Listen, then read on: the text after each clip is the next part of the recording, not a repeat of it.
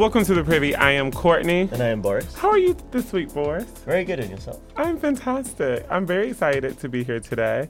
You want to tell everyone what our highlight is? We share a highlight this week. We share a highlight for a change, and it is today's episode, which we are both very excited about. We have two wonderful guests in the studio. Oh, well, let's not wait any further. Let's go ahead and introduce them. Nick Fager is our first guest, who is an LGBT psychotherapist. Yes. Correct? Yes. How are you today? I'm doing great. Thank you so much for having me. Thank you, of course. And Seth Maynard. Yep. Guys, I sound slow because I just want to pronounce their names correctly. He's an LGBTQ equal rights activist. I'm sorry, I said it wrong. LGBTQ plus and equal rights activist, as well as a personal trainer. Would you say personal trainer? Fitness instructor, as well as the director of a studio called Switch Playground. Excuse me, get it together, director. How dare I? No, you guys, tell us a little bit about yourself and like what you do. More in depth. Like for you, Nick, most people know what a therapist is, but tell us a little bit more about what you do as a psychotherapist and what that entails. Yeah, so, it's a combination. I feel like a therapist can go in so many different directions, right? Yeah. Which is sort of a great thing about this job. But mostly just individual talk therapy, and I specifically see the LGBTQ community. That's sort of my specialty. That's what I have training in. So, my typical day is seeing 6 or 7 people in talk therapy for 50-minute sessions. And then at night I usually run a group. And my groups are usually, most of the groups that I run are gay men. And it's focused on intimacy. So sort of breaking through defenses and learning how to connect with other men, working through shame, working through whatever issues are coming up, and just learning to, similar to a situation like this, creating a sense of intimacy, right? And breaking through defenses. So that's sort of my day-to-day. I mean, I have a lot of other stuff going on. I try to, I try to send affirming messages on a broader scale, too. So every day I'm sending out some affirming message on my Instagram account. I also recently founded a startup called Lighthouse. I don't know if I informed you guys of this. So it's a website that matches people with LGBTQ affirming healthcare providers. Okay. So similar to ZocDoc, similar to Psychology Today, sort of directories, right? So if you're looking for like a gay-friendly doctor or a gay-identified doctor or a gay therapist or a trans-friendly doctor or a trans therapist, it's basically a resource where you can go and see all the LGBTQ affirming options in your neighborhood, right? So it just makes that process very easy. So that was, I basically started that because I realized that as a gay psychotherapist myself, it was really, a lot of people, it's really important for them to find either gay identified or sort of gay specialized professionals. And so this was an effort to just create that on a broader scale, just take away that really vulnerable process of searching for a therapist or a doctor, and just make it really easy. So I sort of I'm working on a lot of different things at once. My passion is therapy, and always will be. And I love, going into the office and seeing my patients every day. But, a lot of different projects going on. So that's sort of basic background of me. Very exciting. Is that lighthouse.com? So it's lighthouse.lgbt, actually. Okay, got it. Cool. Yeah, and I'll link it in the info. Okay, awesome. great. But a quick question based on that. Here we go. Here we go. When you were training, did you have much LGBT-focused courses and classes, or? Yeah, so I tailored I went to grad school at Columbia, and I tailored the education as much as I possibly could towards LGBT. It's not like they have a track for LGBT, just because there's not that many people looking to do what I'm doing. But, there were courses, and I had a certificate for gender and sexuality that I specialized in. So there was, maybe 4 or 5 courses that you could take that were geared towards the community. And then afterwards, all my training, I started at the LGBT Center in Manhattan, which is that place has a part of my soul. I love that place so much, and it's such a wonderful place. And so I started seeing people there as an intern, and then I went on to run groups there once I graduated, I started to run groups there. And then, I've had various experiences at other LGBTQ-focused places. ICP, Institute for Contemporary Psychotherapy, has a gender and sexuality division. I worked there. And then currently I run this LGBTQ division at my private practice, which is called KIP Therapy as well. So I've sort of, I've taken a lot of, I have a lot of experience with the community. Yeah. Cool. Well, thank you for being here. Yeah, all your thanks for having me. expertise. Thank you. And Seth, Tell That's us a hard little act bit. to follow. I know. Shit, what do I do? Damn. Seth, and tell us a little bit about what you do as far as like activism, as well as you are director of a fitness studio as well. Yes.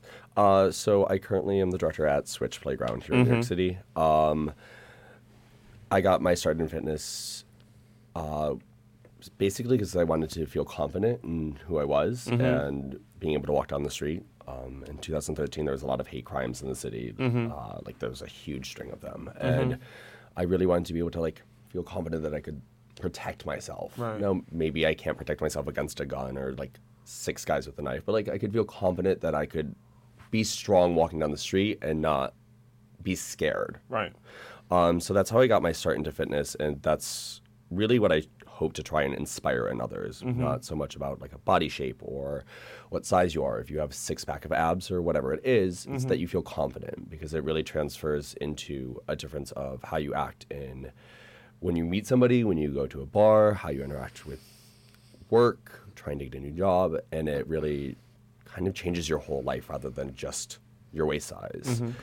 So I've been in fitness for about 6.5 years, working everything from teaching boxing and cycling and boot camp all the way up to where I am now. As far as LGBTQ plus activism, you know, it's something that I faced a lot of torment growing up, being gay in a small town.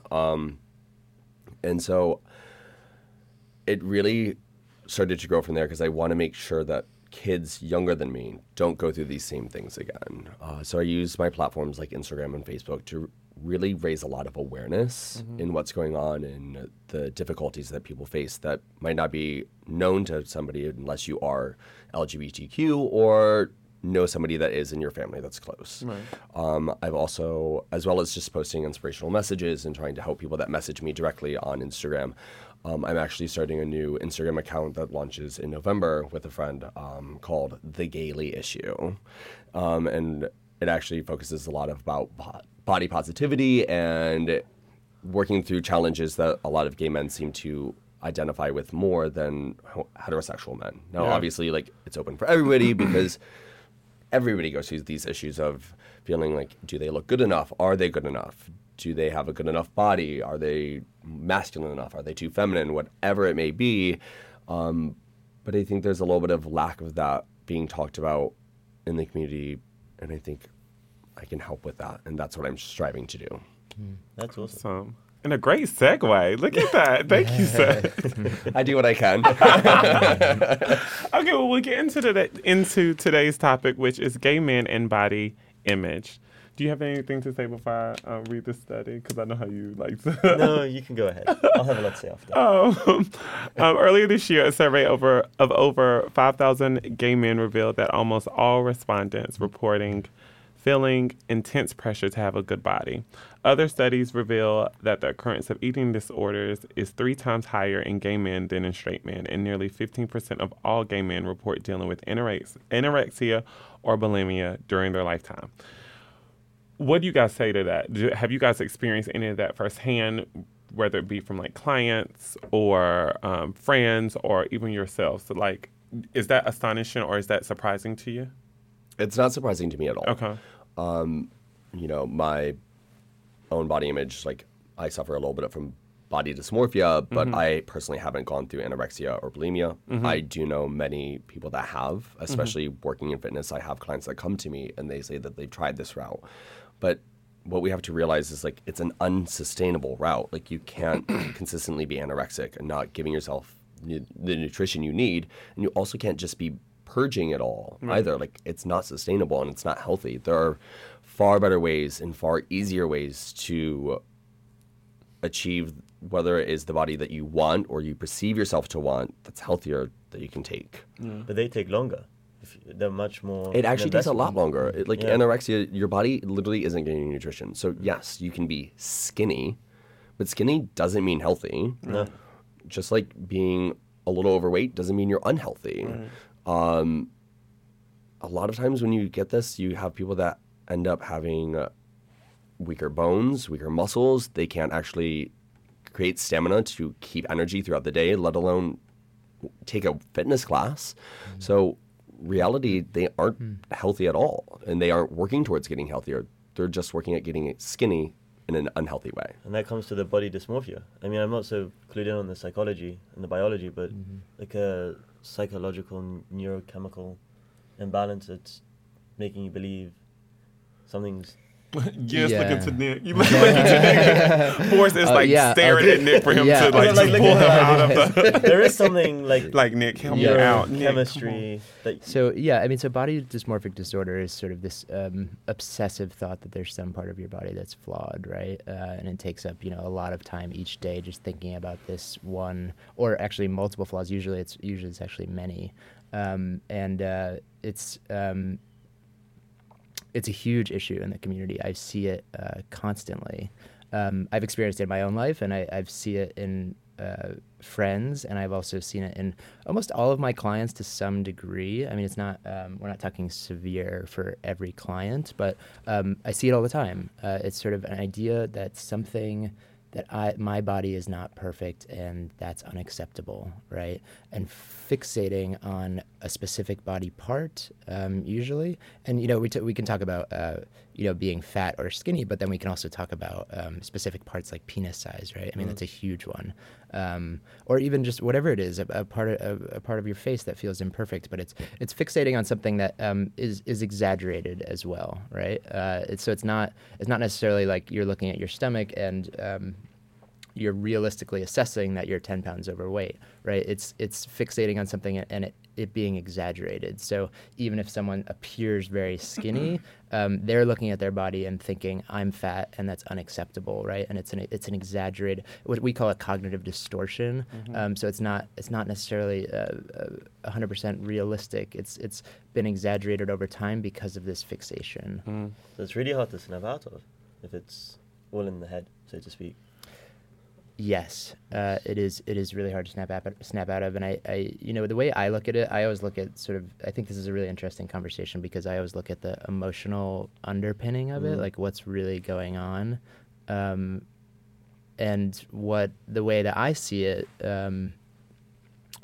I go back to childhood, right? And I think with gay men and body image, it's sort of like this perfect storm. There's so many different things that you can attribute it to. But when I really break it down with clients, what I go back to is early childhood, right? Early childhood. You start to get messages from parents, caretakers, family, friends, whoever it is, and we're talking, as young as 3, 4, 5 years old. You start to get messages that something about you is bad or wrong, right? I mean, you get those messages from your parents consciously or unconsciously from that age. Most of us, at least. I mean, some parents were just fully accepting, and that's wonderful. But for the most part, the people that I see in therapy and also people that I interact with in gay culture, that wasn't the case, right? You start to get negative messages. Your parents start to sort of shun that part of you or don't give that part of you love the way that they give the other parts of you love. And so you start to take on this idea that something is wrong with me, right? That this part isn't getting love the way that my other parts are getting love. And so that's extremely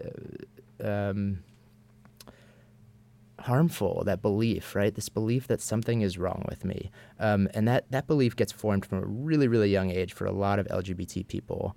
And that we carry that with us as we grow older. And then we go out into the world, right? Schools, churches, sports teams, wherever it is. And those messages just sort of get reinforced that something is wrong with you. And that basic belief is sort of the basis of shame.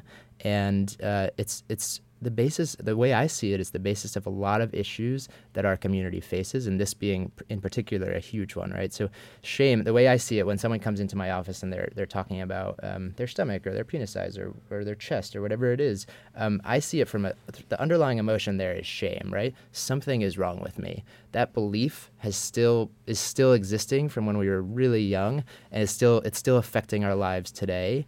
It's just, where is it attaching, right? Like, so, and the body is such an easy place for it to attach, right? So like, even if you feel even if someone objectively looks like they have a perfect body, there can be one body part that they're fixating on that they say, this part is wrong, right? This part is bad. And all their shame just attaches to that part. And then they fix that part, right? Like maybe they'll lose 10 pounds, the stomach will go away, and then you see the shame sort of shift to some other body part, right? And so the underlying issue is still there. It's still this idea that something is wrong with me. And so how do you actually get to that underlying issue as opposed to just fixing the symptom, right? Like the way I see it is not necessarily about fixing the body part. It's about addressing the underlying shame, if that makes sense. Yeah, absolutely. You touched on this very briefly. I was reading an article on BBC, and they were speaking about like mental health issues and acceptance.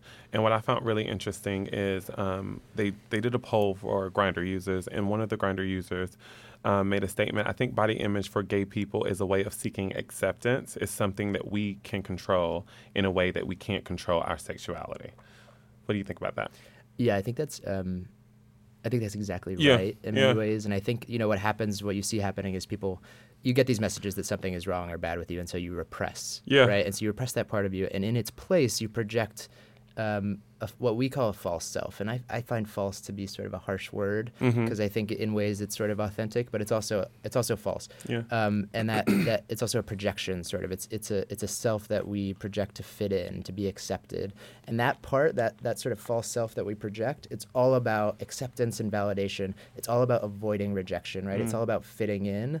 And so when you think about someone growing up with this belief that, something is wrong with me, which is really shameful, and I'm just going to repress that, then that's absolutely tied. The body is something that is part of that seeking of perfection, right? So the false self is also really seeking of perfection because perfection equals acceptance. Yeah. Perfection equals avoidance of rejection.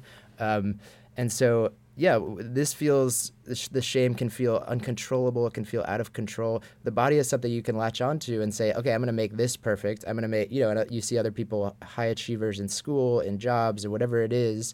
I'm going to be perfect in all these ways because that's under my control. Whereas this feeling of like, there's something wrong with me, this feeling of shame is really not under our control. And so, we latch onto anything where we can maintain control and try to be perfect, right? Yeah. But it's ultimately unattainable, and we cannot be perfect, right? And so the shame is going to surface in some way, and how are we going to deal with it? You know, so is that making sense? Yes, absolutely. Okay.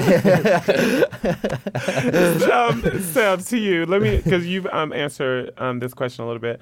Seth, what do you think? Why do you think gay men feel this intense pressure to have like these great bodies, or feel the need to have a good body? I think it comes from a lot of different places.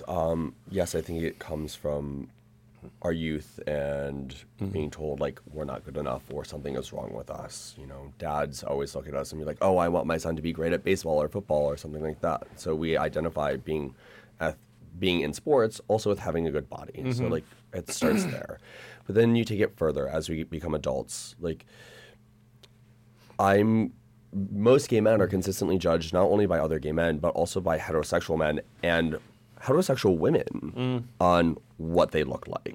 Oh, you're so attractive, or like, oh, why doesn't he work out, or why is he not masculine enough? Like, this is something that really, like, it's from everybody. So women are including this, and we're not even trying to date women, But then you take it a step further, and it comes down to we're in constant competition and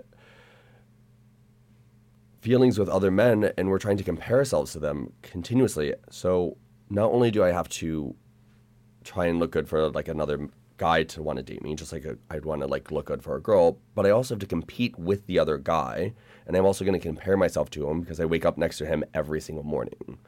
So it's this constant battle of trying to be as good as or better or on a similar par as to this next guy that I'm attracted to, or if I'm not, is he going to be attracted to me? Which does that mean, am I good enough? Am I worth enough? Do I need to be better at something else? And so it carries on to so many different things because we're just trying to seem or feel like we're equal as another person. And you reminded me of something, actually. I read somewhere, and I was trying to find this article. Okay, according to the research literature, gay men display significant rates of body dissatisfaction, body image disturbances, and disordered eating behavior to a degree that closely aligns with those of straight women. And then it went on to say how that men are usually more attracted to like a physical body, basically, like the physical of it. So with that said, like, what do you guys think about that? Is because we are dating other men, you feel that pressure. Do men really have that much more of a need to be like sexually attracted or physically attracted, I guess, to I would say partners? A lot of times, yeah. Yeah. Like you said, it is compared to that of a heterosexual woman. Yeah. Unfortunately, I don't think I'm wrong with this. You often see a really great-looking girl with a guy, and you're kind of like, does he know what a gym is? Yeah. Or it's like, oh, he was great in high school, but like he hasn't really lifted a weight since. Yeah. Which fine, that's great. I'm not saying it's good or bad, but it's not an uncommon thing to see a beautiful, in shape, fitness-going woman with a guy who played football in high school and college and hasn't really worked out much since then. Mm-hmm. It's much less common to see a really great, in shape gay man dating another gay man that isn't. Yeah. I think it's... So we put a lot into what we look like because, again, we're consistently comparing ourselves to other gay men because of who we are as well as who we want to date. Mm. So we're in the culture of Instagram. Wait, before you segue. Go. You better get it out. Yes. Before the segue, I think you touched on a really interesting point that I hadn't thought of before, that with gay men dating other gay men in that competition, from a physical perspective, there's that anatomy. The anatomy is the same. Like anatomy? Yeah, anatomy. Like I can never look like a woman if I was dating a woman. So you're not trying to. So a straight man isn't trying to look like a woman. and they can never look like a woman. Right. And it's different. Well, not without a lot of surgery. Which is a whole other story if that's going to happen. And to that point, I think women are just way more accepting as well. I mean, there was a study here about lesbians and how women overall have gotten to a place where they feel more comfortable in their bodies than men do. Like less flawed. Like they're more accepting of their bodies in that way. Right. Does that make sense? Well, Nick, women you give me a slow. So you're saying women? Women. Well, I think lesbians specifically women. are much more comfortable in their bodies and their flaws than that of gay men. Yeah, but I think it comes down to also objectification. Like, I think our community is really objectified, and I think straight women are really objectified. Like I think of whenever I go to a workout class of any kind, it's like all straight women and gay men. Yeah, it's great. I'm not saying no. We actually look at the demographics of our class, and we probably have about 70% women and 30% men. Mm-hmm. And in between that men, you probably have it's actually probably pretty close to 50. In a fitness class, it's pretty close to 50-50, maybe even leaning a little heavier towards homosexuality rather than heterosexuality. But I think that changes a lot when you go to a normal gym and you're going to go lift weights and put them back down. And no one's with you, really. Right. For that. But I wonder if as well, things like Grindr, people are being a lot more vicious about bodies and... You want to label that just a grinder? No. Yeah. Let's put that on every single thing that's online. Mm-hmm. Yes. And that's the unfortunate part. Mm-hmm. Well, that's what I was going to segue early, and this is a perfect segue again. I love it. Segue. So, Attitude's editor-in-chief, Matt Cain, made a statement. There is an epidemic of gay men taking shirtless selfies in the gym, desperate for affirmation. Seth, what do you have to say to that? Because I have seen a couple of shirtless pictures of you on your Instagram. Like, do you think that is a sense of affirmation, or is it just like, bitch, look at me? Like, but it's also a sense of pride. Like, I put hours into the gym. Like, it's something I'm proud of. I'm not trying to say that you're not as good as me because I'm posting a shirtless selfie, but I'm not trying to say that you're better than me because you're not posting a shirtless selfie. Right. What it really comes down to is, at the end of the day, if somebody's going to call me out for posting one, they're being a bully. Right. Yeah. And it's actually quite funny. Like, I will have people that will judge whether or not my relationship is monogamous because I have a good body online. They will call me slut, whore, like a multitude of names, put me through the ringer. They've never talked to me. They've never met me. They don't even live in the same city as me. Right. But they know exactly who I am and what I do with my life, apparently, to the point of where they should be writing my autobiography. Right. You don't know me, girl. Sit down. Well, listen, I am not Matt, I'm not Matt Cain. I did make that. No. I think instead of targeting and saying, like, people are doing it for attention seeking or this or that, like, let people live their lives how they want to be, how they want to live it. Like, why, instead of chastising somebody for posting a shirtless selfie, why don't we chastise the person that says you're a slut because you're doing it? Right. And that's coming from a place of hatred and Right. self-loathing. If you're gonna be nasty to somebody else that you don't know, that you've never met, why don't you take a look at, like, why you're trying to be nasty? Why are you says trying more to about bring the this person person. down? And better yet, if somebody says that, why do you jump on the bandwagon and support this? Right. This is what I think is more of an epidemic in our community, that we sit here and we say that we are equal, we are fighting for equality, we're fighting for each other, we fight for our brothers and sisters, until you post a photo and then I'm going to rip you to shreds because it's not what I want to see. Exactly. Or it's giving a bad name. Or it's a bad all name, or this. judging my relationship, or anybody's relationship, or who I am as a person. I've been told that I'm a disgusting human being online because I posted a shirtless selfie. Wow. And why? Crazy. Yeah, there's this phrase that I'm such a fan of, like, short, inspirational phrases, but hurt people hurt people. I don't know if you guys have heard that, but that it's all coming from a place of their own self-hatred or self-loathing or pain, and that, you know, if you're in the position where you're receiving insults like that, I think it just helps to take the power away from it, right? Like, I mean, there's no way someone sends that message unless they're in such pain and themselves, you know. And jealousy. Yeah. I'm sure. But I must say, going to your Instagram, I don't know if you know, but I followed you for a while, and I know, fangirl. Thank you. Oh, fair moment. How is this going? But You're all welcome to follow. I really have to say, you put a lot of positive things. I mean, like, you love cake. You have pictures of, like, eating pizza. And I think I've even mentioned, like, once, months ago, I was like, oh, this is great, putting the body image. I try to be very realistic. Listen, I understand, like, yes, I work in a gym for a living. So, like, it's real easy for me to go and pick up a weight or, like, get on a treadmill for 20 minutes in the middle of the day and not have to think about it. So I'm very happy and, for lack of a better word, blessed in that sense that I get to do that. But I try to be really honest with people. I eat pizza. I eat cheeseburgers. I have one chance at this life, so, like, I want to enjoy it. I don't want to eat chicken breasts and steamed broccoli for every meal. If you do, that's great. You should. Like, if that's what's going to make you happy, if that's what's going to make you satisfied at the end of your day, that you had a great day, then that's what you should do. But I think it's all a balance. Like, you should not have every meal. You should not be having 3 slices of cake at the end of it. Right. But on your birthday, have 3 slices of cake. Like, and be happy about it. And then be happy about it. Yeah. Like, it's about balance.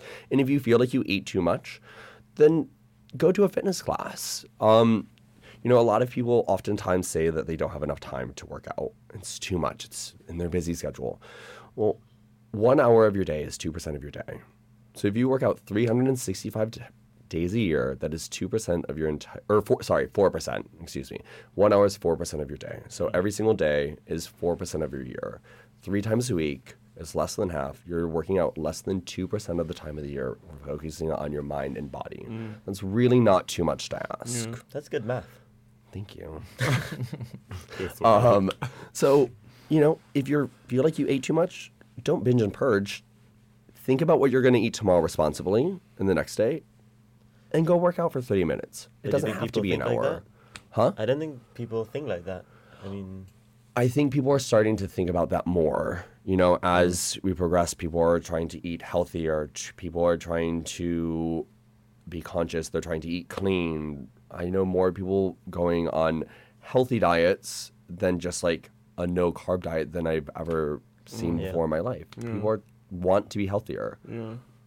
What do you think it is? I do think gay men, myself included, like I follow all these like fitness guys and these like sexualized men in a way. And I do think that does it's kind of like the Kardashian effect. I think I don't blame the Kardashians for who they are and what they have become, because it is the people who supported them who has gotten them. Like Kim Kardashian couldn't be Kim Kardashian without her millions of followers. Did you know that she actually used to be Paris Hilton's Yeah, I know. But she won to organize where her have you closet. been? I didn't Where have you know been? The Simple Life, Yeah. season 1 with Nicole Richie. I did love that show. Such a good show. But it's very similar to us in that like all these I won't mention any names, but there are a lot of like social media people who are gay men who don't necessarily have a lot to say, but they post a lot of like pictures, and that is kind of discouraging to that guy who not only doesn't look like them, but who is actually like about something, who actually wants to, like yourself, like wants to use it for like for good. For so sure. I think that's where it can get kind of like confusing, and going back to body image, it I think put so much insecurity into that gay little boy in Kansas. I don't know why I always use Kansas as a reference. I get it. Or North Carolina or whatever the case, Anywhere. because they don't look like that six-pack or the cover of the Out magazine And who they're is like edited. all those things. So I think that's one thing we have to remember. Like, unfortunately, like you're right. Yeah. It's not fair. Yeah. I know plenty of fitness instructors with the most Adonis of a body that you've ever seen, and they're like, eat clean, eat healthy, quinoa, avocado toast, peace, love. Peace, love, And I'm happiness, like, one, you are the saltiest I've ever met. And two, you eat cheeseburgers and pizza all day long, so stop Exactly. telling me that your Yeah. body is based on your diet as well. Yeah. It's not. So, like what you said, like, I like to live authentically. Yeah. Like, I'm not going to tell you I eat perfectly clean every day. Yeah. I don't. But I think you have to realize, like, just like Instagram, some photos are truly authentic, and it's straight from camera to photo to post. Right. I don't know who those crazy people are. I know who does You that. have the people that add a little bit of a filter, Yes. and then you have at the far other end, you have people that face tune to like an inch of their life. Yeah. And like, right. you look like Beyonce on here, and I look at you in life, and you're very Michelle. Right. So She could never catch it right. She could never. Poor Michelle. Michelle So Obama. let me. No, Michelle and Destiny Child. I can't with you. I actually hate you right now. Anyway, so with that said, how can we use social media as a preventative tool rather than a driver of insecurity? Wait, before we do that, I feel like I'm doing this a lot to you today. What? Go. I just want to ask, do you think since social media has really taken off in the time you've been practicing, you're getting more gay men coming in with body images saying, I want to look like X, Y, and Z on Instagram? Oh, Yeah. good question. That's a good interruption piece. Definitely, it's something that has become a huge issue in my mind. But I think, when we talk about what is the actual issue, right? Like when I hear you talking about this, like if someone is actually getting a lot out of posting and it feels good and they're living a healthy life, like I think that's fantastic. It's really what happens when, I have a lot of clients who come in and say, I posted this picture and it only got 20 likes and it was an overwhelming experience, right? How dependent are you upon that validation? Because some people, it's just a part of their life and it's great and it's fun and whatever. Other people are completely dependent on that, right? And when they don't get the validation that they need, it's overwhelming for them, whether that's anxiety, depression, whatever it is. I hear that quite a lot. And so I think that's when it turns into a real issue, when you don't have sort of authentic validation outside of social media, right? When you don't have people telling you you're beautiful, I support you outside of social media, and you're just depending on that one avenue for it, then it can be, I don't know do you guys watch the show Black Mirror? No, but somebody I've just seen asked me it. about it 2 days I've seen ago. it. Oh and my I thought, God. And they had this episode, I think it was, actually, I don't know when it came out, but I watched it on Black Netflix Mirror. maybe a couple weeks ago, and they have it's a futuristic world where everyone is so dependent on social media that when your ranking goes down, in other words, like don't get as many likes as you want, people really go to really bad places, like are suicidal, or they lose their ranking in society, or whatever it is. And I actually see that as this sort of dystopic future version of what's happening now. Like people could potentially become so dependent on that social media validation that they sort of stop concentrating on the other stuff, right? The sort of authentic validation, the love, the whatever you're getting in your real life outside of it. So I see that, I see it both ways. I see in some ways it can be healthy and fun and great, and other ways it can be really mentally unhealthy for people. Yeah. And Seth, when you were starting, did you feel this pressure when you were like 2,000 followers? No, personally, like I can't say I did. Okay. I don't post to get likes. I hope that I post oftentimes in hopes that either I'm going to just have fun and I want to post it, or in hopes that I actually like help somebody. And I'm not doing it for the attention. I'm not doing it for the glory. I'm not doing it for a fame, which I feel like that's what you're trying to do. You're trying to get recognition for what you're doing. I'm not. For me, it's about inspiring somebody to be able to look in the mirror and say that they love themselves rather than they hate themselves, or that they should be accepted for who they are. They aren't wrong. They aren't an abomination, a bad person for who they love or what they look like, but they should love who they are.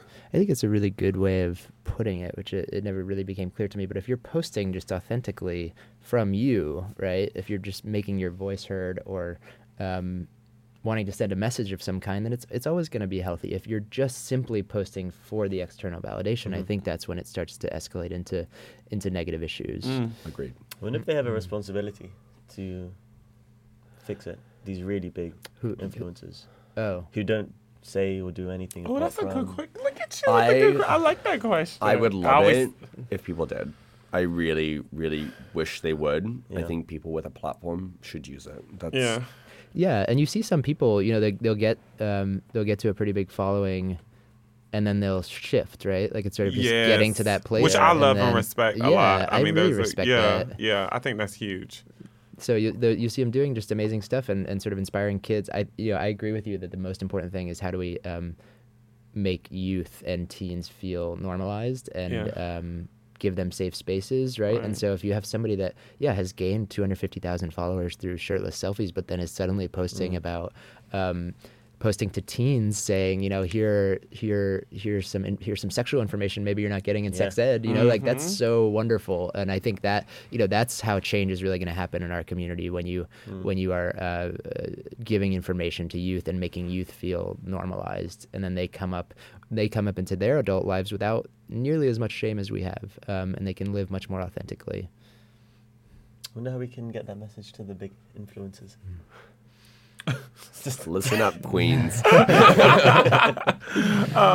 I mean, you guys just kind of touched upon it, and I know, Nick, you are very vocal as well as yourself, Seth, in terms of like posting videos about. You just posted one a couple of weeks ago about body positivity. I think it was last week or so. What are some other ways that we could use social media and get that message to, even as someone without a platform like that? Like, what are some ways that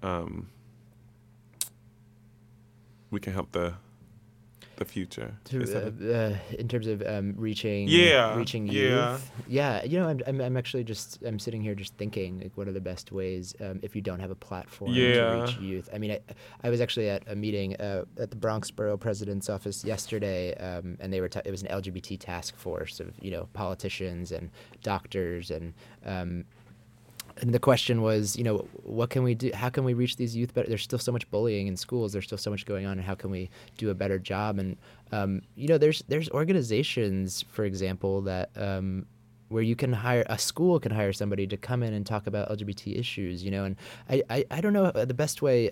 I don't have a great answer for the best way to reach schools, but I know that, in my opinion, is the most important thing. And so I'm just, I think Instagram, I think social media is a great way to reach those people, because that's what that's everyone's using social media. We'll say YouTube is very good. You have a lot of kids coming out on YouTube and really building followings. on that medium. You do. Which is awesome. And I think going back to like your question of like how do we reach these people if you don't have a platform to do it? I think for me the biggest way that you can reach somebody is to be nice to other people. Yeah.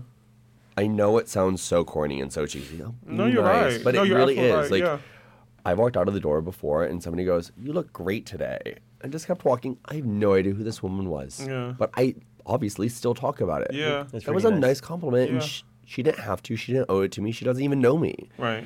And does that. You know, in the same amount of time you can type, "You're a slut," or "You're overweight," or "You're obese," you can literally in the same amount of time be like, "I hope you have a great day." Yeah. Or you can just simply not type at all. So I think the biggest way everybody can learn to help affect change is to start making change, meaning don't allow that to happen. Don't be a part of it. Don't write something negative just to write something negative.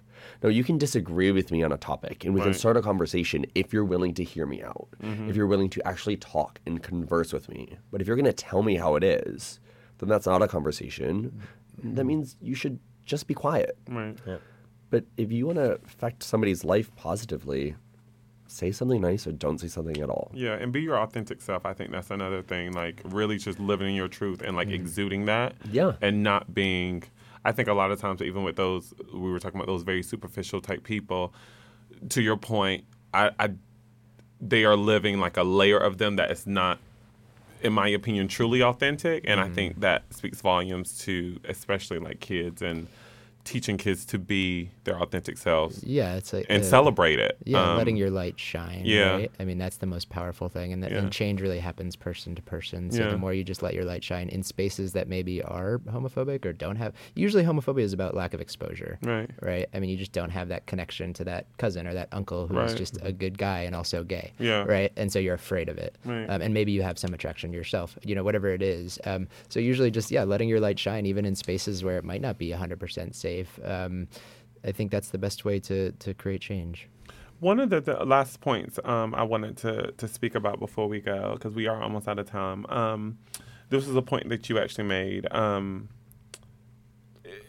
How we idealize like the fit jock. That's usually like the epitome of like perfection in, I think, the gay community. In my opinion, I feel like that's what we see the most, like on whether it be digital, whether it be social media, whether it be Out Magazine, whether and very white.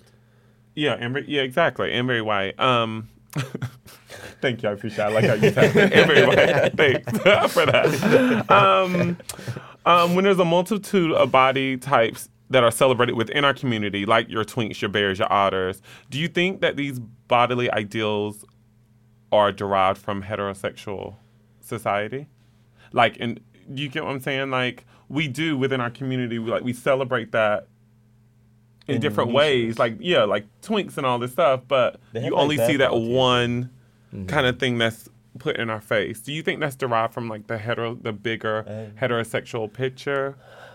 In terms of just looks, I'm not sure I would say that because I mean, if you think about being in great shape, I mean, you have a dancer, ballet dancer specifically, like amazing, incredible, strong bodies.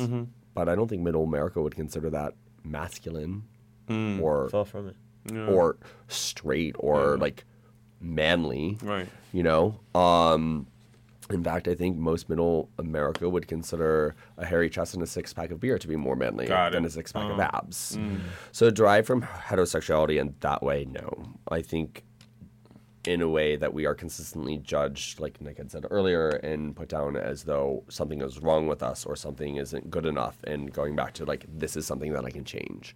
I can't change that I'm gay. Right. I mean, I could date women. Never. But I could, but I would still be gay. Yeah. You know, I can't change the fact that I'm gay. I can, however, go run 5 miles and pick up some dumbbells and do some curls and do a bunch of push-ups to get a better body. Yeah. So it is something that I can control. So I think in that sense, yes, like our body, our ideologically, Ideology? Ideology, So, thank you. Ideology, yes. We're going to get that together, but we support one another. I work in fitness, not in English. And you can do some math, boo. You can do some math on them. Few and far between. But I think, in that sense, like, it is. But I think that's also partly for almost everybody. Yeah. We Photoshop noses, eyes, how big somebody's head is, where their hairline is. Yeah. Not just where their waistline falls and how many abs they may or may not have. I think also, I think it's great that the gay community celebrates these different cultures, but there's still a lot of shame within those sort of subcultures, right? I mean, I'm actually somebody that I only date bears. Like, that's what I'm attracted to. You personally? Yeah. Okay. And I also see many people that identify as bears or twinks in therapy, and there's still, there's a lot of, even a bear that sort of seems very self-confident in his belly or in his whatever, in his body shape. Usually when it comes down to it, it's still, I hate this part of myself, and I really want to get rid of it. And there's, I've just heard a lot of that, and I think the more that we can go towards celebrating those body types, I personally celebrate them constantly, but I get shamed for it a lot. You get shamed for? I get shamed for liking bears, right? So I date bears, and I get constantly shamed for that in the gay community. Like, what do people say? Why do you like that? Like, what happened to you as a child? Yes, what happened to you? Also, like, you have a pathological it's condition. a pathological thing, and I see it as just very natural and wonderful, and but it's still an issue. There's still so much. As much as we say we celebrate bears and twinks, we still compare them to those ideals, and they still face a lot of rejection, and so I think that's just another area where we need to be better, and we can't just say, oh, the gay community is great because we celebrate these sort of subcultures. There's still a lot of work that needs to be done there as well. Well, like you had said earlier, like we receive a lot of shame, and a lot of times when somebody else is negative, it's because they've been hurt. Yeah. Hurt people, like you said, Nick. So just because we're gay and we're family doesn't mean we're gonna not hurt the other one. Right. And that comes down to something that really that's what needs to stop happening. Right. Like, if Nick wants to date a bear, I should date a bear. You should date a bear. Date a bear. I'm looking. If you know any hot bears, I'm looking. Yes. One named Teddy. We'll auction him off on a later episode of the Preview Podcast. But yeah. Do you guys have any last thoughts on this matter before we go? And I want you guys to let us know where we can find you on social media. Good. I know I'm going to say the words of the Godmother herself. If you can't love yourself, how the hell are you going to love anybody else? That's true, yeah. It's so honestly true. We need to learn to stop saying, I hate this about me. Instead of looking in the mirror and saying, I hate my stomach, or I hate my nose, or I hate my arms, look in the mirror and find one thing that you love about yourself and say you love it. Because if you find that one thing and you keep saying that, then you will start finding love. And you will only find the love that you think you are willing to receive. So that's my biggest thing. That's beautiful. And you can find me on social media on Instagram at Seth Please. Please. Please. Like, please pick up the phone. May I speak to Seth, please? That's how I got it. I'm like, hi, may I speak to Seth, please? Yes, you can. I never made that connection. No, everybody. I thought it was like, bitch, please. Well, I mean, there's a thousand. Sometimes it is. You come for me on my comments, and it is. How about you, Nick? I thought that was beautiful. Thanks. The whole thing. And I agree. I think really the key is not looking at the specific body part, but looking at the underlying issue and what's really going on here, and addressing shame if it needs to be addressed. Yeah, it's very normal to feel that way, and we all feel it, and it's really important to just find support, whether that means therapy or a friend or whatever it is. Just open up that this is the way you're feeling about yourself, and just trying to get to that transformation from self-hatred or shame to self-love. And just like you said, you have to love, as much as people say this over and over, you have to love yourself before you can accept love from from somebody else or before you can love somebody else.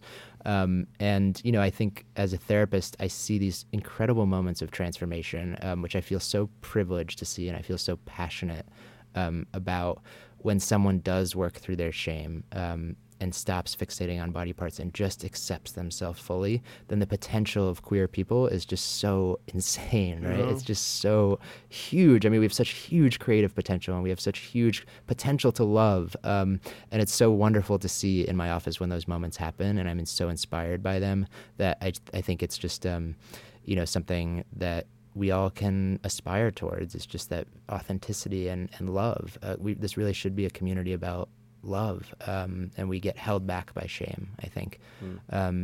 So my Instagram is gay therapy, and my startup is lighthouse.lgbt. If you are in need of a gay therapist, a gay doctor, surgeon, even we actually just added personal trainers, so if that's of interest. I'll be giving you a DM. Personal trainer, massage therapist, whatever you need, you know, anything health and wellness related. If you live in New York and you're in need, just go to lighthouse.lgbt, and it's easy to find Awesome. a provider. Thank you so much, guys, for being here. Boris, do you have anything else left to say? Go ahead. You got something? No, I don't. You sure? I'll hold my peace. Okay. And be sure to let us know what you think about the episode. And if you have any thoughts, hit us on Twitter at The Privy Podcast, or you can shoot us an email at theprivypodcast@gmail.com. And that is it for today. We'll see you soon. Thank you so much for having Thanks us. so much, guys.